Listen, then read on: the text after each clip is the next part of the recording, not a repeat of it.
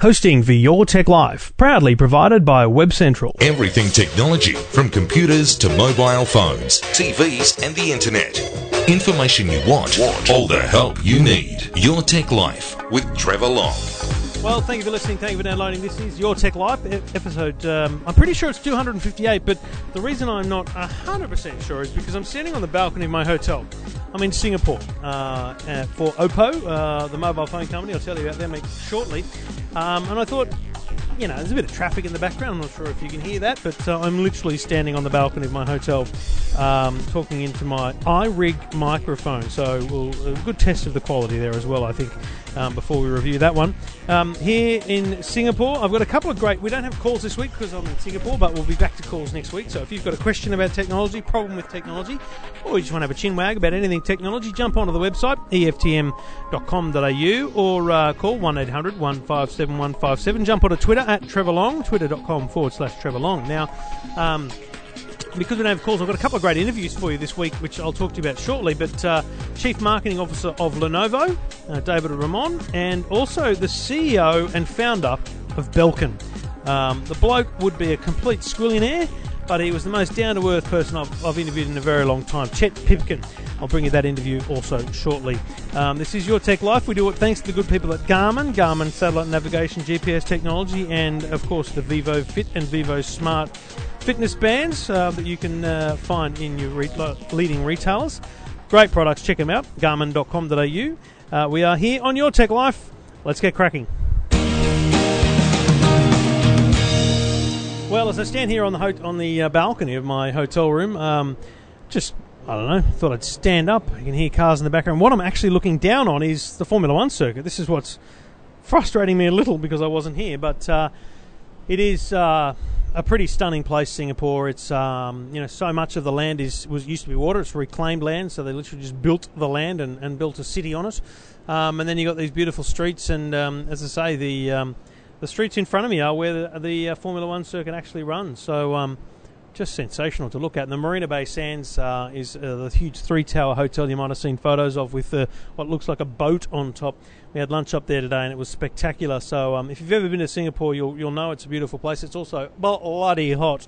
So it's actually quite nice. Probably 20 degrees right now standing out here on the balcony, but a lovely evening. I walked back from the event I was at today, a couple of kilometres, and I think I lost a few kilos just in sweat on that one. So it was a muggy day, but all fun. I'm here with the good people at Oppo. Now, Oppo, O-P-P-O, you might be inclined to say Oppo, as I have been, but during the presentations today I noticed very clearly that they are pronouncing it Oppo. And they've been a mobile phone company now for a few years. They've been an electronics company for a lot longer than that. Had a bit of success with their phones around the world, but really taking on a bit of a push in recent months, and they've announced a couple of phones that have come to Australia, available on their website. But next year, a couple of new phones that were announced here today that'll make it into the Asian market very soon, but into Australia next year. First one is the N3, the Oppo N3, N for Nelly. And if you know where I get the saying N for Nelly from, tweet me. Say hello at Trevor Long. I'd love to know how many people are of my generation know why we say N for Nelly. There's a TV show where that was a common thing to hear after I got home from school every day. Anyway, I digress heavily. The N3, 5.5-inch smartphone, big thing. Not really a slim design at all. Pretty solid in the hand. Beautiful screen. But I guess the key feature of this is photography. This thing has camera sensors, camera features, camera lenses that are exceptional, and they should perform very, very well in the real world. But also, the lens on top rotates. Now, that's not the first time Oppo's done that. They've got a camera, a phone at the moment, where the lens, you just twist it with your fingers. You know, so the back camera becomes the front camera and vice versa. So you're actually using the power of the full megapixels in the back camera. You can twist it around and make that your front selfie camera. So that's a really good feature. But with the N3, that's motorized. So by pressing a button on the screen, or by swiping up on the screen, or by using a small wireless remote, they call, I think, the O-Click, you can actually make the camera twist. Now, you can see this on my Twitter feed, at Trevor Long. Go to twitter.com/Trevor Long. Just have a scroll back, look for the video that I posted of this little camera. It's flicking around. It's sensational. Very cool thing. And you might wonder why. Look, when you're taking a selfie, the ability just to quickly flick the camera around is great, but also it allows you to use the full resolution camera. So that's great. But for me, the number one feature, and I talked about this on Two Blokes Talking Tech, which we just recorded, so forgive me if you listen to both, but I'm only going to cover the Oppo launch here on Your Tech Life today. The rest of the tech news, if you're interested, is on Two Blokes Talking Tech. The cool thing about this camera, I believe, panorama photos. If you've ever taken a panorama, you know that you open your camera, you launch panorama mode, and then you start the photo, and you then start twisting your body around while you slowly and steadily hold the phone and try and take a curve picture around, and it stitches all those photos together. You've got to hold it in the right line. It tells you to move up, move down, slow down. It's difficult. Well, with the Oppo, you just hold the camera still. Just hold the phone still, press take photo in panorama mode, and the lens moves. So the whole phone stays still, the lens moves, right? That's awesome, because then add one other element, like a tripod. And with that tripod, and imagine, like, I drove from LA to Vegas for CES in January, some beautiful scenery out there. If I get a tripod and put the Oppo camera on that tripod, it will take sensational panorama photos, and I think that's what we're going to see here. But my problem is, I'm not sure panorama photos is a reason to buy a phone. So that's going to be their constant struggle with a lot of these companies, is finding great features, but then finding ways to make people buy them. So, excellent little phone, the N3. That was kind of the anticipated device, but then somewhat unexpected, a second device, the Oppo R5. Now, the R5 is a 5.2-inch phone, full high-definition AMOLED display. Very, very nice. Beautiful design, very flat and thin and boxy, but also, more than thin, it's ridiculous. 4.84 millimeters, 4.85 millimeters, I think it might have been. Doesn't matter. An iPhone 6 is 6.1 millimeters. That's thin. 4.85 millimeters? Now, that doesn't include the little camera lens which juts out. And I'll have to check. I'm not sure the iPhone does either. So it may be the standard way of measuring these things. We'll give them that. But the R5, stupidly thin. Beautiful, beautiful phone. And I think it'll go very well. The N3 is going to be $649 in the US. The R5 will be $499. So you can expect, add about $100, $150 to those for the Australian prices. They won't be available in Australia until next year, early next year. And, we don't have retail channels or anything yet, but I think they'll do quite well. Look, the second, let alone third or fourth tier mobile phone market is tough. It's a challenge. And only time will tell who survives that in the long term. But I think Oppo have got a good chance because they're making beautiful devices. So, well worth checking out. I'll put a few photos and other bits and pieces up on eftm.com.au and be interested in your feedback on that. So, yeah, send me an email, get in touch, go to the website, eftm.com.au, or call 1-800-157-157. And I'm just about to experience a beautiful light show here at the Marina Bay Sands. So, spectacular stuff here in Singapore. Talking technology without the jargon. Your Tech Life with Trevor Long. And we do it all each and every week thanks to the good people at Garmin. Garmin satellite navigation, GPS technology. Geez, they make great stuff. And without question, the satellite navigation is their primary product that you may know them for. They make beautiful GPS units for the car, but don't forget their VivoFit and VivoSmart health and fitness bands. You wear them, they keep track of your steps, they keep track of your sleep, but more importantly, they set goals for you so that you can achieve great results in your health and fitness. And do better, perform better, because just making 5 or 10,000 steps in a day is one thing, but actually knowing that you need to step more, knowing that you can be better at it, is something that Garmin helps you do. So well worth checking out. Range of Garmin products, you can check them out at garmin.com.au.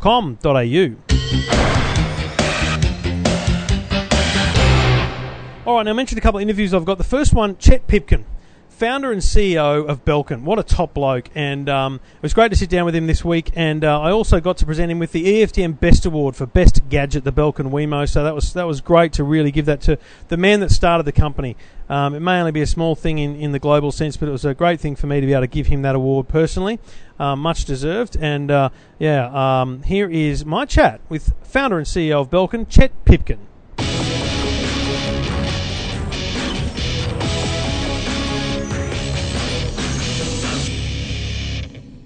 So welcome to Australia, Chet.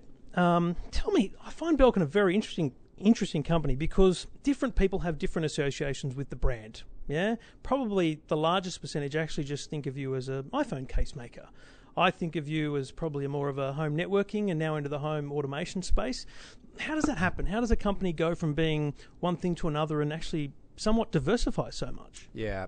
So broadly speaking, we're actually really specific in anything and everything we do. And the way we think about things is, what are the experiences that we want to have as people?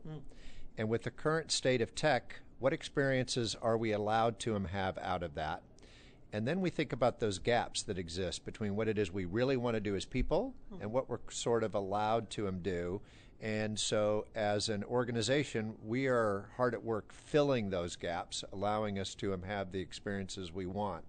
And so to help people think about us, now think about us from the point of view of three brands. Belkin, around accessories and peripherals around smartphones, tablets, and computing. Linksys, increasingly around networking. And of course, Wemo is our point of view around anything and everything with smart home, connected home, and the Internet of Things.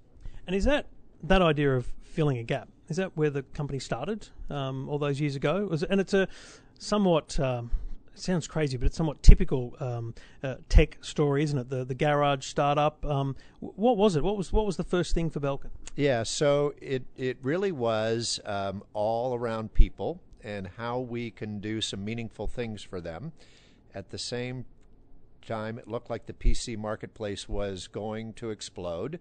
And we said precisely that. What are the gaps that people might be experiencing and how can we help? So we spent a lot of time with people in computer stores figuring out what the gaps were. We worked hard to fill them in an elegant way, and we've been hard at work at that ever since. So fast forward all these years, and you know the Belkin team here know I'm a huge fan of Wemo, and I've just shown you the award for best gadget that we at EFTM gave Wemo. You know, I find it to be quite a fundamental shift in technology. People have always associated technology with just the computer at home, or these days the smartphone, but ever increasing is the conversation we need to have about what those things can enable. Is this a space that we are only going to see explode in terms of Wemo? I mean, we were at CES last year. We'd seen the light switches, we saw the switches, we saw light bulbs, we saw pressure cookers. Is this just a space that is still ripe for huge explosion, or are we already seeing the growth of it kind of plateau? Yeah, we think that this is going to be overwhelmingly huge, and that all of us are just barely beginning to scratch the surface of it. And this is all about experiences that we want to have as people. So how do I allow myself to not come home to a dark house? How do I give myself the peace of mind that my lights are not burning when it's daylight and I'm not at them home? Or the iron's turned off because we plug the iron into the same switch all the time. That's exactly right. Or I need to be working at home in my office, but how do I keep an eye on my kids? Or even be able to have some awareness of what's taking place when I'm not at home? What was the first reaction to because your kids, your family must get to see the cool stuff. You must bring it home. The engineers work on stuff. You've got to bring it home. You've got to, as the man behind the company, you've got to test it. You've got to use it. What was the first reaction when you showed your family, especially, the fact that you could turn the lights or a PowerPoint on and off with your smartphone? Yeah, so we have 7 kids, and whether they... For that, you should be awarded. I think that award goes to my wife. And so they are great kids, and I'm also free, although maybe not so free because there's college education and all that, R&D for us. So exactly what it is UMSA happens day in and day out. And when items were first connected to the Wemo software ecosystem, and I began both to use that app, and there were sensors where things were happening just when they entered the room. It was probably the biggest moments of surprise and delight I had seen during the 30 years of being active with the Belkin, and it was the validation that we knew that we were onto something really big. The kids are good validation like that, aren't they? I've seen that in my kids. When I first showed them, we had a lamp, and my little 2-year-old at the time, Harry, would stand there, and we had friends around. And he would stand there and he would be like a magician, 1, 2, 3. And on the 3, the light would come on. Now, he had no idea that Dad was turning it on from his smartphone. But the look on his face was just priceless. And I get that same look, though. We demonstrated this recently on the Today Show. And you get that same look from people who've just never seen it before. Because even though, you've seen it for years, I've used it now for well over a year, there's still a huge percentage of the population that don't know it exists. And that is both challenging because we've got to get the message out, but also quite rewarding because you must get great delight out of seeing that reaction on people's faces. Yeah, we do, and it gives us a lot of respect and admiration for our teams that are doing all of this tough engineering to be able to make this work, and doing the complicated work behind the scenes to make this such an approachable, easy, simple user experience for folks. And it's not about the tech. It's about these experiences we want to have as people and make it very easy for us to be able to have these experiences. So with the crystal ball on the table, we talk a lot about the Internet of Things, which again is a great industry term, but very difficult for the average punter to understand. And I think that the example I've given your team, let alone I'll share again here, is I wear a Jawbone Up, which is this fitness tracker, and in the morning when I press the button to say I'm awake now, because I want to record my sleep accurately, it sends a signal to the internet, which tells Jawbone to stop my sleep recording, but it also sends a signal to another service called If This Then That, you'd be well aware of, obviously, which then turns a light on downstairs for me, which in certain months of the year is a lifesaver because that Lego is really, really painful when you stand on it. I just can't yet begin to imagine what is coming with that connectivity of devices. Is that, with the greatest respect, you must be a very wealthy man, you must be a very happy man. You don't need to work, right? That must be the kind of stuff that gets you up in the morning, is it? Well, I may not need to work from a financial need, but I feel an overwhelming need to be a part of our community around the globe. And if we can play a small part into allowing people to make their lives a little bit better, I feel an overwhelming need to be able to do that. And it's fun. And we think that anything and everything in our lives will be able to be Wemoed. And that's the way we talk about that. Hey, I have lights. Can I Wemo that? Mm-hmm. I have things that I want to have happen when I wake up. Can I Wemo that? I need to slow down or speed up my cooking. Can I Wemo that? And it is all about the things in my life that can be Wemoed, with no mention of the Internet of Things, yes. But very, very much about the experiences I want to have as a person, and can I Wemo that? And we haven't found anything yet we can't Wemo. And does that go towards your philosophy, which has to exist around how open or closed the ecosystem is? Because obviously there's an overwhelming need to be secure and cautious with people's networks and things, but there's also there must be a real drive to have a connectivity around the devices so that other people can Wemo things in your own term. Yeah, that is exactly right. So there's a really healthy, positive tension that exists between having this system completely open, and we've written all of the software to be a very open architecture to support anybody and anything, but I'm also recognizing that this can be a very daunting prospect for folks that, hey, I'm expecting this to be a really complicated thing. I'm expecting it to not work well. I'm expecting it to be hard to set up. So the way that we talk about it, while the software architecture is completely open, we curate every experience, whether it's a device that we make as Wemo or it's a partner device in the Wemo ecosystem. We curate it first so that people know and can have the trust in that this is going to be an easy to approach solution that I can install in just a few minutes, and it's going to be easy and it's going to work. Yeah. That's how it gets the Wemo badge. That is right. Just quickly, two final things. Obviously, the Linksys part of things comes into it when you realise that the connected home is quite useless without solid connectivity, and that does that play into the Linksys acquisition? I mean, the need to have the strongest and kind of best level of networking behind these things. You can't really rely on the rest of the world, the rest of the companies doing that right, but also there's a stake to be had in that huge home network environment. Yeah, I would say you're thinking about things in the right way. First and foremost, Wemo is architected in such a way where it will work on anyone's router, and it'll work really, really well. That being said, we recognize that as all of us have more devices that we are hooking up to the internet, whether it's our smartphones, tablets, TVs, on and on, the critical nature of making sure that we have really robust Wi-Fi signals and platforms at home is more important than ever, and it's going to get even more critical to all of us.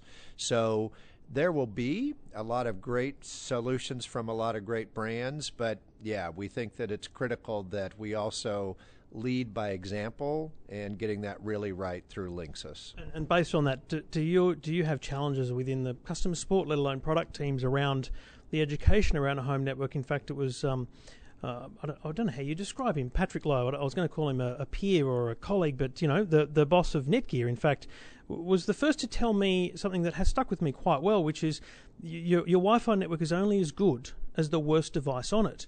And the tragedy around that is I still talk to people every week who have this problem with their network, and it's because they've got a 5-year-old something on the network, and that kind of stuff can affect this overall approach. So, I guess the challenge over the next few years for us all is the conversation around the strength and reliability of your network if you're going to get into this space with home automation like Wemo.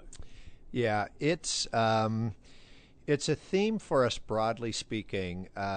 So I think as we think about Wi-Fi networks over time in the future, you're going to see brands like Linksys being able to offer a really robust solution, even if you have got some legacy items on that network. And I think in the early days, we just didn't imagine that there would be so many devices that are active, our smartphones, tablets, and so many headless devices, things like Wemo. So as our eyes get open, I love that term. and that is what they are, and our eyes get open to what the future is really going to look like, and so then you see us, and I think all of us, doing a better job in that area. 7 kids. What's the age range? Yeah, so we have 6 boys that range in age from 27 to 17, and they're having birth days right about now, so I have to think about that for a second. And then we adopted a girl as a teen, and so Lisa's now got 3 kids of her own. So that leads me to my last question: how many devices on the Pipkin home network? So I'm up there. I've got 30. I peak at 30. 30 is the maximum connected at one time. I'm sure there's more in the home, but most evenings it's around 30. Come on, what's the number in the Pipkin home? So you're pretty good. You rank very, very well. And I will share with you that I thought that when I lit up Linksys Smart Wi-Fi and I got the count, I was going to have 17, and it was 37. Okay. I feel very, very strong in that count then as a result. You're right there in there. All right. Chet Pipkin, CEO of Belkin, thank you very much for your time, and hope you enjoy your time in Australia. Thank you very, very much for yours. It's great to see you and look forward to seeing you again. Yeah, great to chat to Chet, and really appreciate his time this week. The other great man I had a chat with this week he's an Aussie guy. You won't believe that when you hear his accent, but it is true. He's an Aussie. He's one of several Aussie executives at Lenovo. And we talk about the global nature of that company and its executive structure. David Ramon is in town to launch a very strong push from Lenovo into the retail market in Australia for consumers, as well as the Yoga 2 and the Yoga Pro 3 devices. Beautiful products they're making at Lenovo right now, along with their product engineer, Ashton Kutcher. Great to chat with him, and I really enjoyed sitting down with him. Hopefully you enjoyed my chat with David Ramon. Thanks for your time, David. Tell me first about you and your role. How long have you been with Lenovo? Because you've got a pretty exciting history before you even came to Lenovo. Yeah. It's been 5 years now, and I joined from HP, and Lenovo was just very exciting. I mean, we just saw this company that sort of almost seemed to come out of nowhere, and of course very strong on the commercial side, but all of a sudden these really exciting technologies, great consumer products. And in fact, Lenovo has just been on a tear. It's been growing much faster than everybody else. For the last 5 years, we've become number one worldwide in PCs. We're sort of rapidly becoming a major player in tablets. We're number 3 worldwide in tablets. You're growing dramatically in phones. So a lot of growth in the company. Very exciting place to be. And why did you choose marketing over radio? Because you have basically John Law's voice. I mean, when you started speaking out there, I went, oh my God, it's Lawsy. Did you ever have a career in speaking? In marketing, that's what we do. We talk. So Lenovo, my history with Lenovo goes back quite a way. In a different role when I was producing sport on the radio many years ago, I went to Beijing. And I actually toured Lenovo's, I don't know if it's headquarters, but certainly a large office in Lenovo back 2006, in the lead up to the Beijing Olympics, which was a big thing for Lenovo. They had corporate sponsorship and things there. And back then they were talking about themselves being this huge brand in China and wanting to expand globally. It's quite an amazing thing that a company can go from being so huge in such a market like that and actually gain global dominance. You talked today about having 20% of the PC sales. 20% is a massive chunk, let alone being number one. It is, but I think it's the leadership at Lenovo really recognized very early on that in this day and age, the only way any business can succeed long term is to be truly global, and so Lenovo set out very specifically to do that. Back then in 2005, sort of acquired the IBM PC group, and really merged the company. So brought in a lot of talent from that. Since then, we've sort of incorporated some other acquisitions, and it's been built as a very global company. So it's everywhere around the world. And once you start to do that, there's growth everywhere. There's growth in China. Well, apart from China, there's Russia, there's Brazil, there's India, Australia, of course, which is a small market but a very valuable market. Why is Australia valuable? Because you're right, it's small. 22 million people. We are early adopters. But why do companies look at Australia and go, we're gonna focus there because it's important to us? It seems like it wouldn't be the case given our size, but it does feel that way with a lot of companies. Well, in our case, 2 reasons. The first reason is because I'm Australian and I can't stand the fact that we're not number one here, so we have to do that. But the other reason is Australia is, and this is not just in our industry, but in many industries, is a very significant market because it's a very sophisticated market. The way technology is used and adopted is very sophisticated. You have virtually all of the competitors from around the world that are operating here. So it's a very indicative market. When you win in Australia and when you succeed in Australia, you tend to develop the right approach, the right products. It allows us to leverage marketing material and things from English language speaking countries. We can take things from Australia elsewhere. Also, there are a lot of executives, in the case of Lenovo. That's a really interesting thing, and I found that it seemed at first to be a kind of a tokenistic thing to talk about at the presentation, but then it seemed to make absolute logical sense when you talk about a global company. And it's right, and it's not having a go at other companies, but other companies do have a huge executive approach from their home country, whereas you have was it 5 different nations represented at the top level, and 7 at the next level, and even more at the next. It's very unusual to see such a global representation, let alone Aussie representation in a company. And does that come through in executive conversations around why things need to be certain ways? It really does. It really does. I mean, you have other companies. Often diversity is one of those things that's driven by HR. At Lenovo, it's just the way we work. And so people come from different countries, from different industries, from different backgrounds, and we have to resolve all of the issues internally, and that means that then we end up with the right solutions to bring to a global market outside. So I think it works very well for us. Now, about a year ago, Ashton Kutcher was revealed as a kind of a face for Lenovo, let alone the tag of product engineer, and he's here everywhere. There's photos of him everywhere. He was here by live video link, which was excellent. To hear his passion today, I think, even though the link was patchy because of the world of internet that we have here in Australia, it was actually very interesting to hear the passion from a bloke about a product. Do you take credit for the Ashton Kutcher, involvement in Lenovo being CMO, or not? And his passion for the product, does that create an extra level of stress for the actual engineers designing things? Because there's a level of clout that he actually brings to an idea, isn't there? He really does, and I won't speak on behalf of the engineers. I did meet with him last June, actually, and just talking to him, just found that he was really looking for a partner who would let him build a product. And that was a surprise. We didn't think about that, and it just really clicked. We loved him. I mean, he just had such an energy, such a passion for doing it, such an interest in technology. He's the one that asked to be called a Lenovo product engineer, which was the last thing we would ever have thought. Might have thought he'd want ambassador or whatever it might be, but product engineer. Right, we thought advisor, something like that. No, he wanted to be a Lenovo product engineer.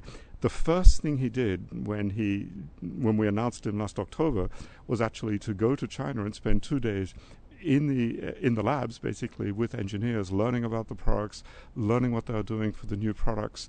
That was literally his first approach to how he does it. Now, keep in mind, Ashton was studying engineering, when he became a male model, which was more fun than being an engineering student, obviously. Sure, but yeah, that's right. But he has an engineering mindset. He loves it. He's very involved in technology through his investment firm. A+ has actually been a very successful VC firm. He's at all the technology conferences. His main focus is on internet software and sort of new cool things. So he's really a genuine technologist. He's genuinely passionate, and as people could see in the presentation here, he just loves building products. Let's talk about the Yoga tablet. The one thing that came through for me today was the evolution in the product, based partly on feedback. I mean, essentially, the Yoga tablet was so innovative in itself. A tablet with a kickstand, a long battery life, a very unique feel to it with the kind of grip approach. It was a very different product. And then to see Ashton Kutcher today talk about simple, somewhat incremental, but probably quite enormous changes in terms of engineering, things like the sound, things like the ability to move the kickstand on multiple levels, things like the screen. It sounded like, genuinely, and I mean this genuinely, it sounded like it actually went through a what could it do better, what maybe doesn't it do so well process, and those things were actually ticked, whereas with many products on the market, you must look at them, you don't have to comment on it, but you must look at them and think it's just thinner or it's just different. It's not actually a change in the product, whereas you can hang the Yoga now from a hook. You're absolutely right, and it's been a conscious process as a company. We're saying, especially in today's world, with the internet, we just have to get much closer to our customers. We have to, let our customers actually help us develop the products that they want for the things that they want. And when you see these things, and you're absolutely right, the hang mode, it's so simple, and when it's there, it's so obvious. But you don't think about that until somebody tells you I've been using the product and I like to put it somewhere. And literally, we had this photo actually of a user that sent us the photo, the Yoga tablet sticky taped, to a chair, and then just said if you had a hole in the thing, it could work, and that's how. I hope that person's been sent one. Let's talk about marketing. It seems the clear strategy that I took out of today from both your local team and the global team is a huge push in Australia to become number one, and to work towards a huge consumer base, because consumer's not a place you've been for a long time. You've been very strong in the business sense. Very interesting and important, I think, to have the relationships with Harvey Norman and JB Hi-Fi. So essentially, for an average consumer who's walking in to buy an Ultrabook or a tablet, they're now going to see a different experience in those stores through a more branded environment. Is that correct? Absolutely, and both the retailers have been great to work with to make sure that you really do get to experience the product the right way, because these are different products, and if you just see them lined up against other notebooks, against other tablets, you wouldn't have an idea of what they really can do. So in both cases, we've got specialized displays set up so that you can actually experience the product at we no longer call it point of purchase, we call it point of play, because that's where you get to see how it works differently. And that, incidentally, is why we didn't want to rush the launch in Australia. We wanted to make sure that we could have the right retail. So rather than 3 weeks ago just going, it's available, work through the retail channels and make sure people can hear about it and go and buy it. Absolutely, and even more than that. I mean, we could have come to the market a year ago with other products. We said, let's do this the right way. Australia is a sophisticated market. We want to come in with a solution that really is a high-end solution that is very well differentiated, with a strong relationship with a few key partners that are going to help us bring that experience to users, so that we start off the right way. And that's been the thinking behind it, and we'll see how it works. But how do you in marketing determine the success of a campaign like the Do campaign, which has been around now for, I'm going to say, 2.5 years? It feels probably even longer, maybe 3. But it seems to be sticking strong. You seem to be solid with it. How do you judge the success of something like that? Is it in the way consumers react to the products, or just in the way you're able to execute the brand? We actually have physical tracking, so we look at, we do surveys every month actually with the target audience. We see how people perceive us vis-a-vis the competitors. So we do track that very literally. But I think in general, when you look at the effect that you want to have, is today, consumers or users in general, it's not just consumers, I think professional users as well, expect their brands to give them something more than just products. They want their brands to reflect the way they look at the world. They want them to reflect their aesthetic values. They want them to reflect their functional values. They want the brands to stand behind the products, so they want to be able to trust the functionality of the products. So there is a relationship. And of course, it's at different levels. Not everybody wants to engage every day with the brand behind it. But more and more, and especially as we look at the youth market, we see users who want to have that access to the company. They want the company to reflect some of their values, and so you can't be an anonymous, amorphous sort of business corporation that is somewhere there behind the products. So the brand is a combination of the products, because obviously in technology the products are the key thing that people interact with, but also the right position of company behind those products. And you build that over time. It's a relationship, it's built on trust, it's built on an ongoing experience.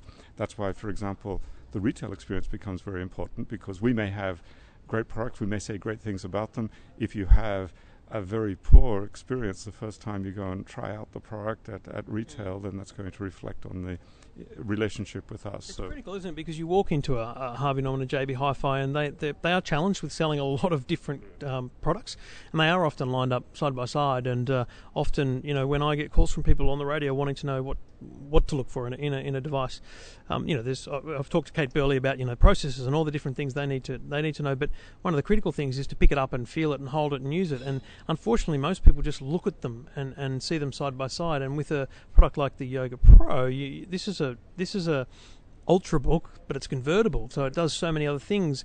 So you've got the challenge at the retail level, not just for the display, but the retail staff to understand and to demonstrate to people how it can work.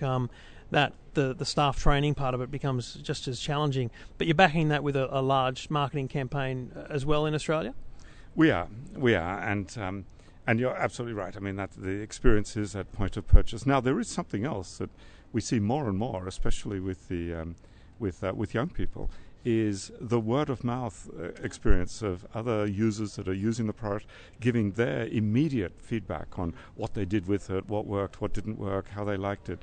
And so curating that and helping give access to all of that information is also very, very important to us. But a combination of all of that, of saying, as a brand, we want to take ownership of getting the right experience to all of our users up front, rather than just letting it happen randomly and hoping that it will work out the right way.